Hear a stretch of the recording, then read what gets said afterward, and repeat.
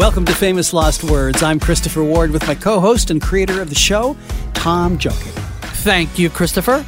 Today's show is an epic interview from an epic artist. What we've got today is one of the best interviews you'll ever hear. Marilyn Denis, who's always great, in conversation with Beyonce, who's also always great. It covers a lot of ground, from her upbringing to her artistry to her relationship with Jay-Z. A lot of ground to cover today. Also coming up on this episode, some more cool song facts. Let's get started now with Beyonce. Yes! That is a great song. Maybe one of the best songs of the century so far, from 2003, Crazy in Love by Beyonce. That comes flying out of the radio when you hear that. And that beginning and everything about it and the video for it, that it was groundbreaking at the time.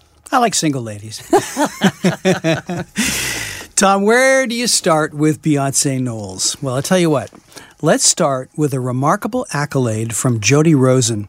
Jody Rosen writes about pop culture for the New Yorker magazine. Quote, Beyonce is the most important and compelling pop musician of the 21st century, the result of a century plus of pop. Whoa. Yeah. Okay. Is that hyperbole? I guess it depends on the listener, but... And not very many people get those kind of comments made about them in print. I think those of us who are kind of from the old school will always... You can either dismiss a comment like that out of hand, or you can step back and maybe investigate a little bit. And for anybody who has any real doubt about Beyonce's importance as an artist, I would really pick up or just stream the Lemonade album. It is so good. It is so diverse. She covers so many genres of music, from hip-hop to hard rock, with a song that she does with Jack White. She does almost like a country song on it, and it just...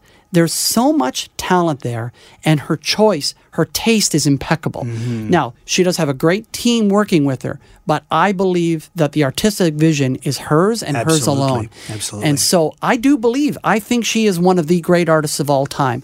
I don't think if you give her a fair chance that you can dispute that. Well, for me, that comment from Jody Rosen of The New Yorker is akin to the I have seen the future of rock and roll. It's kind of in that league.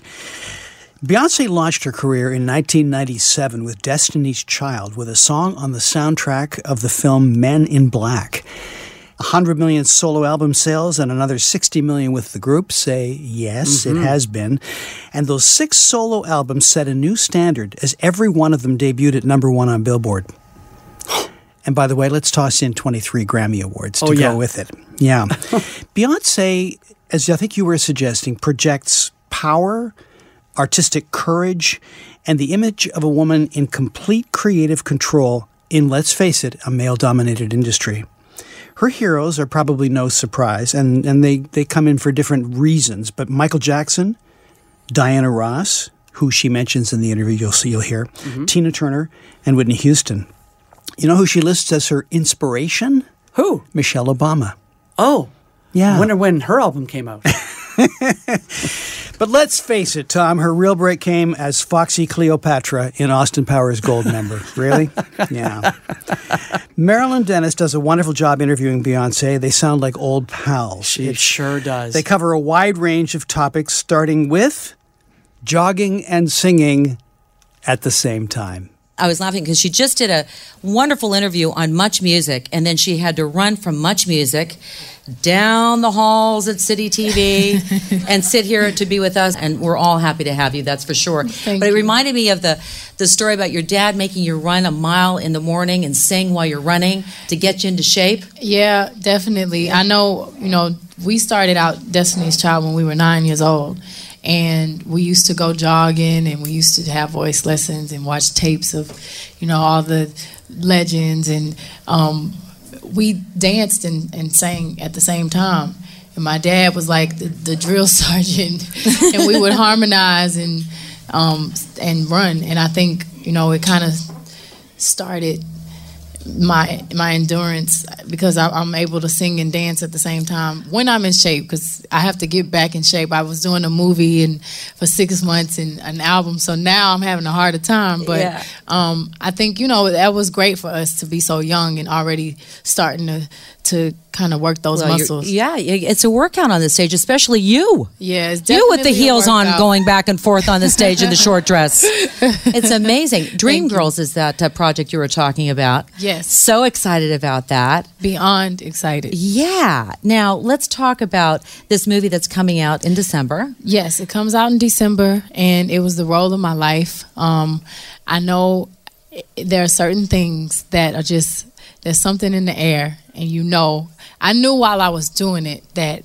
I needed to appreciate the moments, because usually when you're going through things, they just kind of go by. And right. Then you look back years later and you're like, wow, that was amazing. I could feel it then. That's how spectacular the vibe was. So I kept my little video diary and I taped every little thing.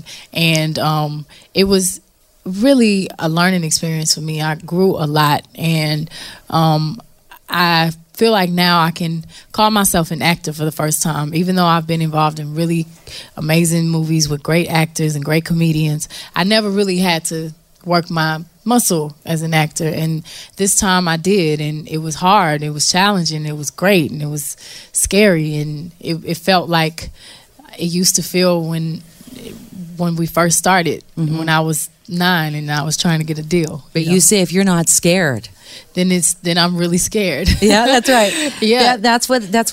So this Dreamgirls, of course, being a big hit on Broadway, loosely based on the Supremes, and you played the Diana Ross role, Dina.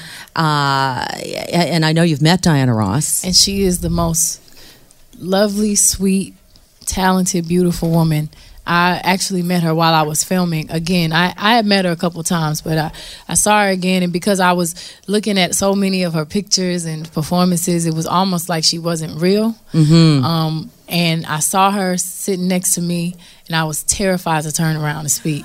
And she's there. Yeah, it was like, oh my God. I just saw her hair. And she turned around, and I guess she knew that I was nervous, and which was really sweet.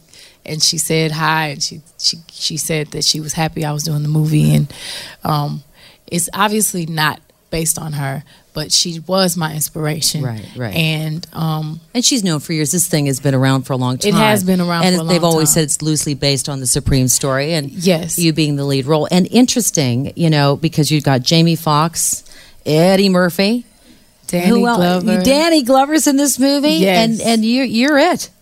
Well, no, it's an ensemble cast. I know, but still, you're it. That's fine about those other guys, but you're it. That was big news when they announced that you got the lead role. Well, you know, it's about the girls, and it's about, you know, the all the ups and downs that come along with fame and all the prices you have to pay. And you know, it was set in the 60s, so there was a lot of racism and payola and a lot of cutthroat things that went on. And it was a learning experience for me, you know, and it was amazing being able to walk down the streets and see the Cadillacs and see, you know, they built a car wash, and it felt like that whole street, they just turned it into 1960. And it was amazing for me to be, you know, a young woman of this era to go back in the time and to wear those wigs, and just even the mannerisms of the women back then were slightly different, and they were, you know, so polished and elegant and they were trained to be mysterious. that way too. They were trained to be that way. They worked as hard as you did in the backyard in Texas. Yes, they did, working on those routines. Yeah, you know? But it was fascinating to watch all those tapes and see how times have changed so much. Interesting too, because we're going to go talk to Danielle from C100 in Halifax in just a second. I can hear her breathing heavily on the other line. But interesting that, you know, you're there for 6 months doing this movie, which is kind of restful for you. You're not moving from place to place. It was definitely restful. And during all this time, you, from what I understand, are conjuring up some music, thinking if only this woman could really say what was on her mind. Yes. And this is a lot based on what's on B-Day. Yes, the album was inspired a lot by doing this movie. It doesn't sound anything like the soundtrack of Dreamgirls, or it doesn't sound anything like the character Dina, but it does sound like a woman that's been in this relationship with a man that has not been faithful and that's been controlling, and a woman that needs to break away, which is not my life, but it was Dina's life, and I was Dina for 6 months. So I think it was my release. And most actors, when they do a movie, it takes them a second to get out of that head, you know. And it took me a second. I was going to games with like full beat lashes, and you know, I'm like, I'm just going to a game. but because I did that every day for 6 months, and I was so into this character, you know, I needed to scream. I needed to sing really strong and soulful, because a lot of the songs back then were pop records and they were sugar coated, and I needed to be more passionate and kind of shout out a lot of things and be strong. And that's why the record is a lot stronger than I am, and it's everything that I think women at one point of time need to hear and have been through and can relate to. Oh my God. Like, Christopher, you are a terrific interviewer.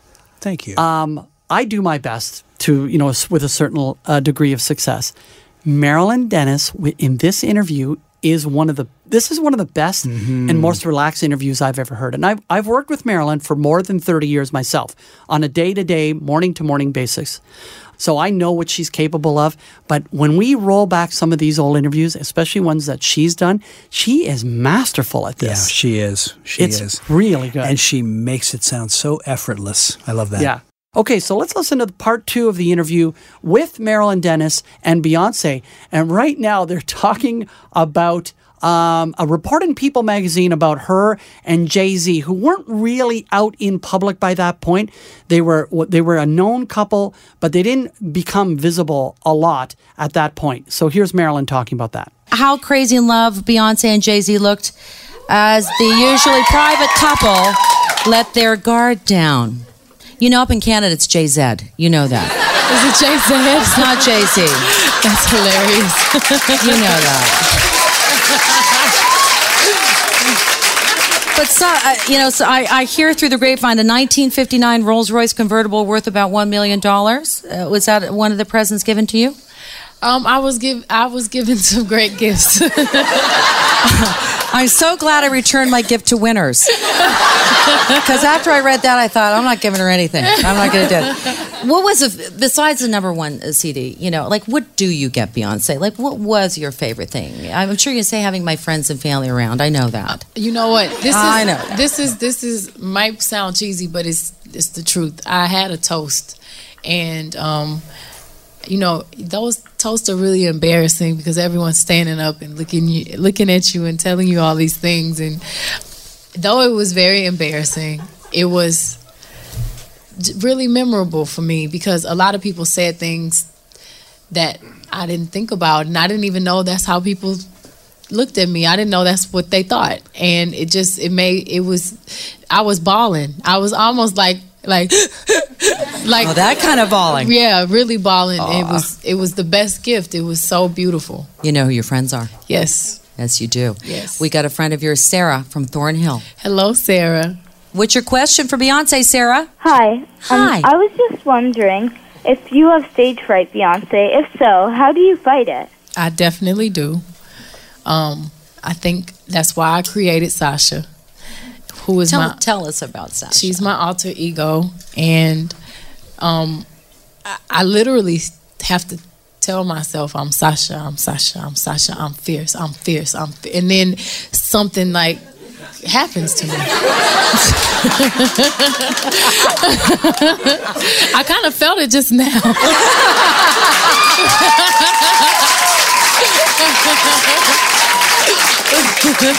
Well, you know, after seeing the fan and the little dress that you had on and the thing that you did with your hand like this, which I can't show on the radio, you are Sasha. But you have to kind of go into that. Absolutely. Mode, huh? Yes. You see, when I see you on stage, I think there's Tina, there's Tina, there's Tina. It's Tina Turner. The way that you move and the way that you do your thing, and she's definitely been an inspiration for me. I got to perform for her. Yeah. And imagine someone you love that much sitting right there and you're doing their song. I was so scared, and I wanted to make her proud, and I wanted her to be happy. And my mic, of course, which they didn't show that on television because I was able to do it again, but it completely cut out. And the president was there, and it's like everyone's there, and I'm singing my heart out, and no one can hear anything. But it eventually came back on, and it just made me perform harder. And she waited until after the show. It was like an hour left, and I did it again after everyone left.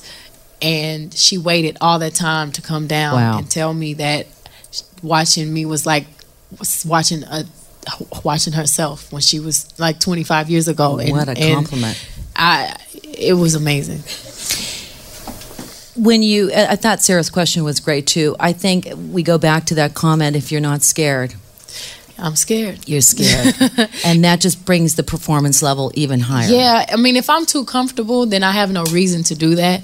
And it's kind of like I don't click over to that other person. I mean, there are certain performances where I can tell when I was nervous and I had to let something else take over me, and I just was lost in the moment. And then there's certain performances where you can tell that fierce. But usually that happens. I think great performers, it happens all the time. And I'm a perfectionist, but I think like whenever you see Tina Turner, it doesn't matter if she's tired, it doesn't matter if she's nervous. What you would never know, because she was born to do what she does. And you can always tell, like Michael Jackson, they're born to do what they do. When does Sasha leave your body? Like usually when people give me applause, I get really embarrassed. and I mean, it's different when it's during the show, but towards the end, I kind of come back to myself, and then by the time I get to the dressing room and I take my stilettos off, I'm back to being me. You don't ask, was that good? Was that a good performance? Do you ask that? Sometimes, yeah. Do you?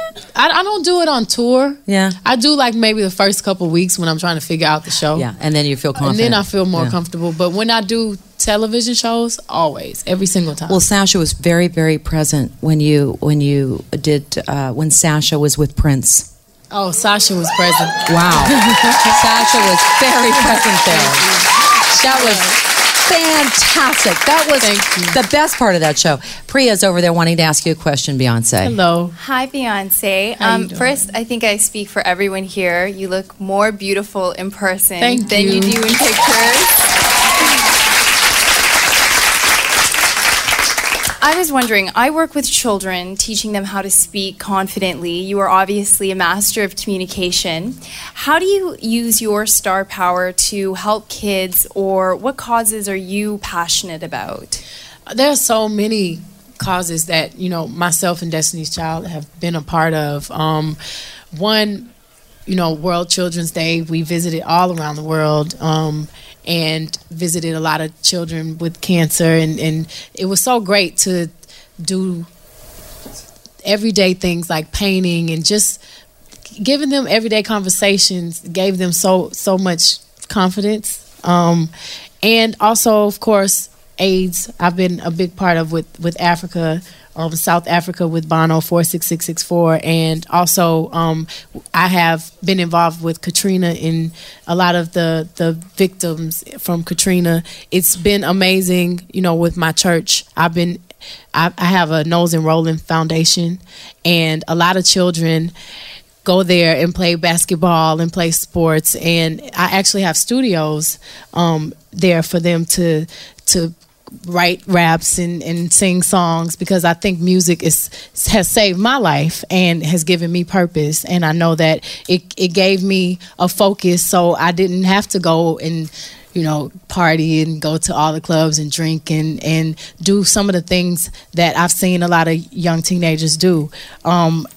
It gave me something to look forward to. It gave me drive. And I think, also Save the Music, I've been a big supporter of. And, it's really important.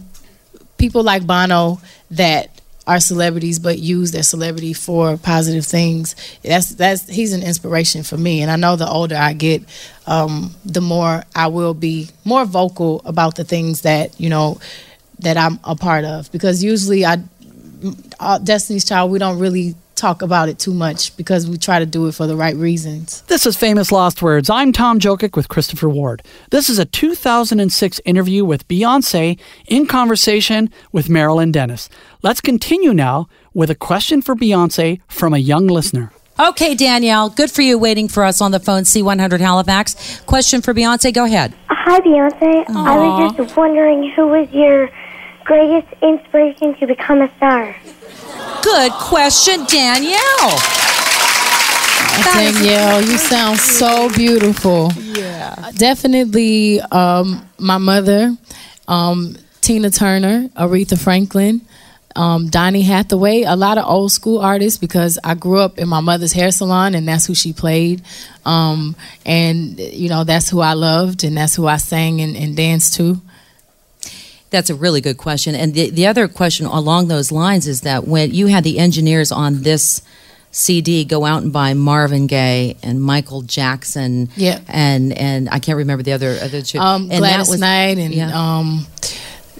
Aretha, all of the old soul. What did you want them? You wanted them to hear the way that I wanted their spirits in the studio. I wanted them to be in my subconscious. I didn't want to hear their music because I didn't want to rewrite their records, and when you do that, that's usually what you do. Mm-hmm. But I just wanted them to be present, and they were in the back of my mind, because I recorded just like this in a room, not in a studio booth, in a room with the engineer, with the other writers, with a carpet similar to this and a mic in front of me. You're kidding. And that's how I recorded my album. Like, we would talk, girl, why did he do that? Ooh, what did he do? Ooh, that's a great lyric. And then I go and put it in the song. And that's how I recorded this album. It was very relaxed. And because they were just demos, I didn't know I was going to actually put this album out.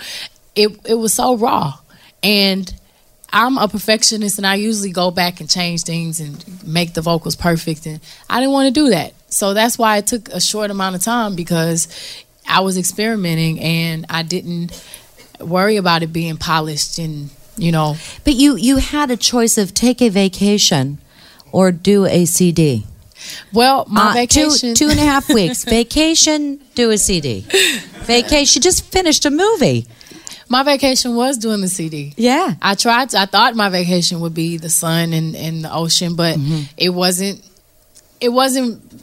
giving me a release. I wasn't relaxing. I had too many things inside of me to relax. So that's why I snuck away. If I would have told the label and if I would have told management, then it would have been work. But because I just went on my own time, it was fun, and it was my vacation. So you paid for it, booked it, did the whole thing. Nobody knew. Nobody except for knew. those that worked on it. I think my dad did know. Well, I was going to say, how did your father not know? Well, I like to believe that he didn't, but I think he did. But it didn't matter, because the whole point was for them to give me my space. That's so good. As long as he didn't know that I would do it.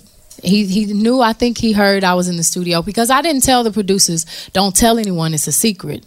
Because it wasn't a secret. I just didn't want any deadlines, and I didn't want to be in the studio thinking, okay, I have this amount of time to write this record, and I'm stressing, and that just blocks your creativity. Let's go back to Dangerously in Love. Dangerously in Love. And seriously, this song came on the radio and it just burst out. The song is called Crazy in Love. I don't know if you've heard it or not. And a little bit of background on that one. Crazy in Love was, I think, one of the best records I've done.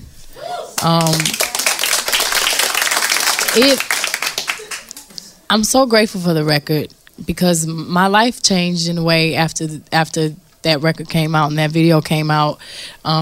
Places that I could normally go, I couldn't go anymore.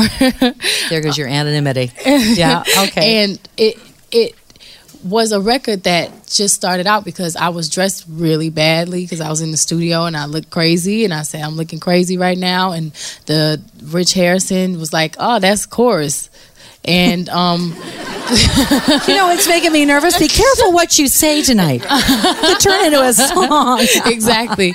And I mean, it just was kind of just my breakout song, and still to this day I perform it, and no matter how many times I've performed it, I look in the audience and men, children, women, kids, older women, everyone's doing the uh-oh dance. And it's amazing. There you go. Marilyn Dennis in conversation with Beyonce from 2006 upon the release of her album B-Day. Now, that album included the song Irreplaceable. And I do know that that song was a little bit of a breakthrough for her because she sang it on a much more emotional level than perhaps some of the Destiny's Child song like Say My Name or Survivor, or even some of her earlier solo work like Crazy in Love. So there was something about it that was more emotional, and she got that emotion from working on Dreamgirls. And perhaps she got some of that emotion by working with Jennifer Hudson and what she threw into that role. Like, that was an astonishing performance in itself. So I love her reverence for Miss Ross as well. That's right. Yeah. That's right. And she tells the Diana Ross story there, doesn't she, Christopher? In which, what is you relate the story because you remember it well because it relates to you. I think just that they were maybe at a screening and Diana was sitting behind her and she looked around and it was kind of like, there's the Ross hair. And That's right. There's and a I had a wall of similar hair. experience, so I understood that. Yeah, so you had a similar experience because you were writing with Diana and you were helping her, if I'm not mistaken, put her like stereo equipment together or making her stereo work. You want me to tell you? Sure. Well, I was asked if I wanted to write with Diana Ross, and of course the answer to that question is always yes, when do I start? And they said, well, we want you to go to her house this afternoon. It was like, oh. So I got my thing together and brought a couple of songs for her to hear. And I got there, and the place was totally casual. I thought there'd be just this, incredible army of handlers and security people. No, there was nobody. There was a gardener there, and he let me in, and then she calls me upstairs, and she's wearing a tracksuit. So it was very cash. We had a great conversation with her. We talked about what we would do, writing music together. And then she said, have you got anything to play for me? And I said, yeah, I brought something. She says, oh, great. She says, I just got a new stereo. Well, that was, at the end of the room, an entire wall of equipment. Oh. And she says, I don't really know how to use it yet. And I went, uh-oh, because I'm not a tech head. Right. And then I got there, and I'm thinking, oh, no, what do I do? And so I'm pushing every single button I can find. I just pop in the CD. It was a CD I played in those days. And, I know it's spinning, but it's not coming out of the speakers. And I'm just starting to get desperate when she comes over. And I'm on the floor at this point, on my knees. She kneels down beside me. And she's going, well, maybe if we... And starts pushing buttons along with me. And the Ross Do is just pressed into the side of my head. And I had one of those out-of-body experiences, okay, I'm on my knees. I'm at Diana Ross's place. I'm trying to get her stereo to work. Stop thinking about this and just make it happen. So that's my Ross story. That is a surreal experience for sure. Yeah, it was. That's great. And she was so gracious too. People say things about what a diva she is, and that may be true, but she was great. And how long did you work with her? Well, we wrote 5 songs together. 2 of them ended up getting recorded and released. The one that came out of that session was a song called "Hope Is an Open Window." Okay. Mm-hmm. And so how many hours did you spend with her in total, would you say? Well, the way we wrote was we would get together and she would tell me what her ideas were and subject matter, what she wanted the songs to be about. And then we'd go back and forth on that, and I would take notes. And each of those get-togethers would be, maybe an hour and a half or so. Right. Yeah. Okay. But great. She would, happily wander off into other topics of conversation as well, which was great. Okay, so tell me some other great songwriting moments that you've had. Tell us about some of the other artists that you've worked with. Oh, I'm on the spot here because I haven't thought about this. I sure did put you on the spot. Well, some of the moments are not necessarily with people that are the best known. Okay. I mean, I've had some well-known people record my songs, like Winona Judd cut one. And okay. I mean, what an amazing singer she is. I Yes. mean, just having somebody like that record your song is thrilling. Yes. Peter Cetera did a fantastic job on one of my tunes. Oh, really? Okay. Yeah. Okay. But did in you terms work of, with him at all, or he no, just covered again, it? they just covered Yeah. this song. But you know who working directly with maybe one of the most amazing experiences was with Amanda Marshall. Right. And she did 2 songs on her first album that I wrote. Beautiful Goodbye. Yeah, Beautiful Goodbye, which I wrote with Dave Tyson.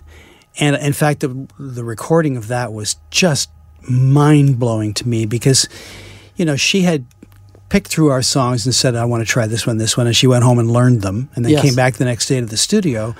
And so, you know, Dave puts up the track for Beautiful Goodbye and she starts singing it, and I'm sitting beside her just in little, you know, side-by-side chairs, and I look over at Dave and I mouth the words, "Are you recording?" And he goes, "Mm-hmm." And because she did one run-through just to show us that she had a handle on the song, and most of that is the vocal on the record. Yeah.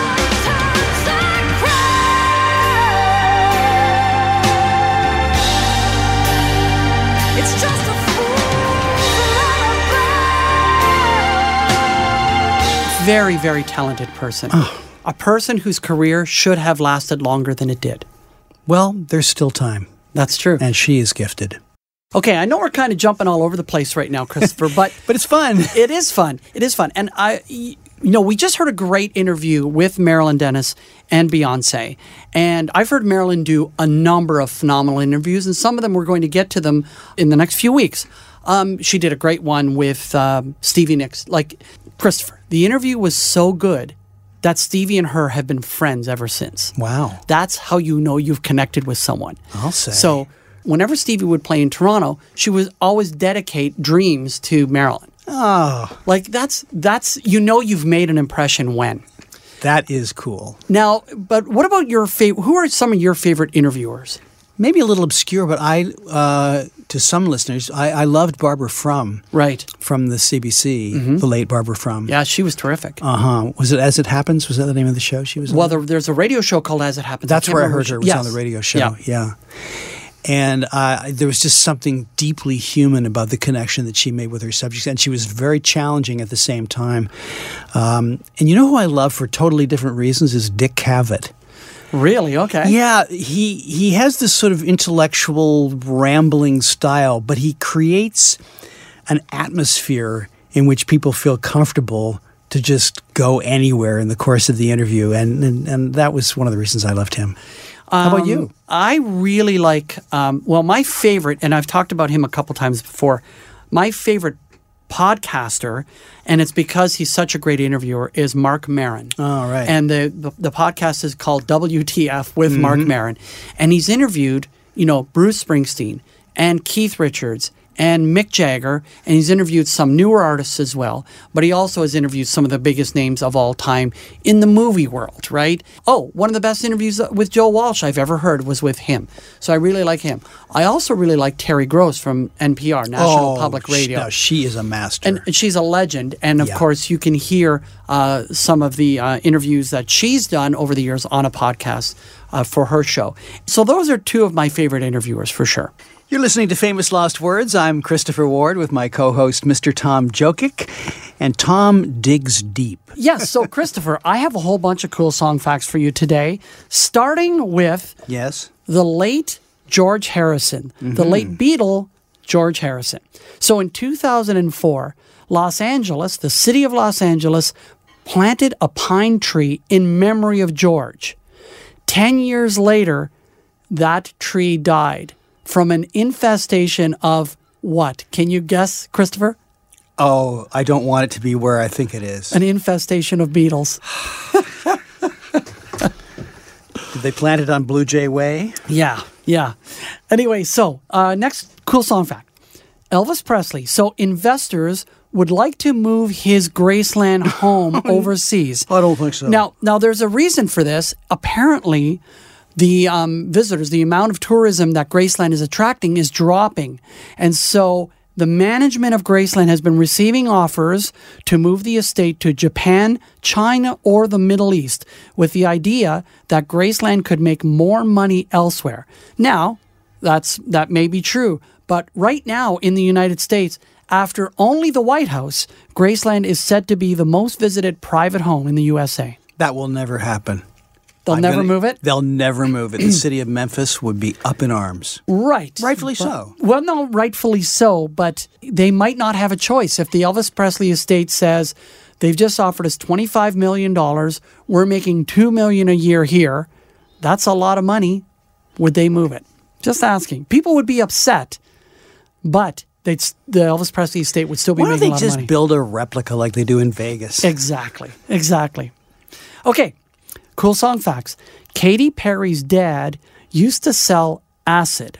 LSD? As in LSD. And her mom dated Jimi Hendrix. Oh, God. Now, they turned their lives around, apparently, because both are now Pentecostal pastors. Of course they are. Tom, this is already really good. You know, and I do remember, thank you, when Katy came out with the song "I Kissed a Girl," they had some issues with that song. The parents did, so they really changed, right, in the time from the Jimi Hendrix and LSD days to when Katy started having hits. But apparently, they're really tight with Katy these days. People across the nation are going, "Where does he get this stuff?" Yeah, well. I make some of it up. You just have to guess which ones. No, I don't. Okay. So, Nevermind, the big album from Nirvana, 1991, I think, right? So, they're ready to release that album, and they're all invited. All three guys from Nirvana are invited to the record release party, okay? Of course, you have the band there. I'm sure you've been to a bunch of those. Mm-hmm. All three members of Nirvana were kicked out of the release party for their own album, Nevermind, for starting a food fight. You know what? That's excellent. That's excellent. Have you been to very many album release parties? Yeah, I've been to a few over the years. Yeah. Anything that stands out? Anyone where you went, oh, this is really good or this is really bad? No, they're mostly, you think they're going to be cool and they're usually boring. Yeah. It's a bunch of people standing around eating free food or throwing it at other people. The Alanis interview that we just ran, when I got to preview that album, I believe that I was brought to the record company's studios and put in a small room and listened to it that way and was not allowed to leave with a copy of it or anything. It was really strictly embargoed. Have you ever had to, endure that kind of secrecy for an album release? No, nobody cared what I thought. When the Bee Gees first released the album Spirits Having Flown, that was in 1979. That's the one with Tragedy, that song. Remember that? Not one of their highlights. But anyway, that was a big album because it was following up Saturday Night Fever. Right. Well, we, at this radio station, got a hold of it in advance from some record company guy in the States. And we played every cut all weekend. And then the record company president here called up the president of our radio station here and said, you guys take it off or you will never be able to play any of our songs from our record company ever again. They were so mad. What a little hissy fit that was. So the radio station chairman calls the person on the air and says, you're taking that off the air right now. Wow. Isn't that something? I love that story. Oh, man, get a grip, people. It's just music. Right. People do take themselves very seriously at times, and it's often executives and PR people that do that because they think they're sticking up for the artist. They're sticking up for the record company. Let's call it like it is here. Speaking of Alanis, I saw her do a little show just when that record came out in a little club in Hollywood, and she was breathtakingly great. She was unbelievable. I mean, she just stormed that stage in that room.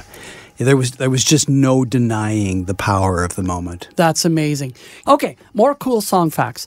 Freddie Mercury wrote Crazy Little Thing Called Love in a hotel bathtub. When he felt inspired, he had the piano brought to his tub so he could compose. Of course. How do you write a rockabilly song on piano? On piano. That's... Other thing. Sorry. Well, there's that sort of Huey Smith style, rolling piano feel. Right. Okay. Mostly I think of it as a guitar type of feel. Okay. Alice Cooper, who we heard from just a few weeks ago with some great interview clips from him. Mm-hmm. He once babysat Keanu Reeves That's just weird. I know. And I just wonder sort of where Alice was in his life and career at the time. I mean, if he was full-blown Alice Cooper, I would worry. That's funny because Keanu grew up, spent a lot of time growing up in Toronto. Yeah. So that is interesting. I wonder where Alice looked after him. Now, speaking of babysitters, Cher once babysat Anthony Kiedis of Red Hot Chili Peppers. No, that's just not true. You I know. made that one up. I did not make it up. And here's the thing. There's a few moments in his book called Scar Tissue, which is excellent. Have you read that? No. Oh, okay. Scar Tissue by Anthony Kiedis is a great book. And he describes what Cher was like as a babysitter. And she may have been, like, there were just too many times when Cher was just in the other room getting changed, but she left the door open kind of thing. Oh. Like just one of those moments. No, There's no. a few of those. So there you go. There's a cool song fact about Cher. Okay, one more. Mick Jagger, this is not going to surprise you, but it's still going to shock you a little bit, has a Okay. great-granddaughter who is older than his youngest son. Oh, no. Isn't that icky? Oh. God, that little wrinkly's been busy through the years, hasn't he? Are we talking about Mick? Yeah. Okay. Oh, stop. Oh, double yuck. There we go. Okay, that's it. I'm done. Okay, bye. Well, that does it for this week's episode of Famous Lost Words. Thanks to our technical producer, Adam Karsh. Thank you, sir. And our executive producer, Rob Farina. Also, thanks to the gang at Orbit Media, including Rob Basile, for their help in getting our show to as many ears as possible. Now, you can help simply by listening to past episodes on the iHeartRadio app. You can follow us on Twitter or Facebook, too. I'm Christopher Ward with Tom Jokic. Talk to you next time on another edition of Famous Lost Words.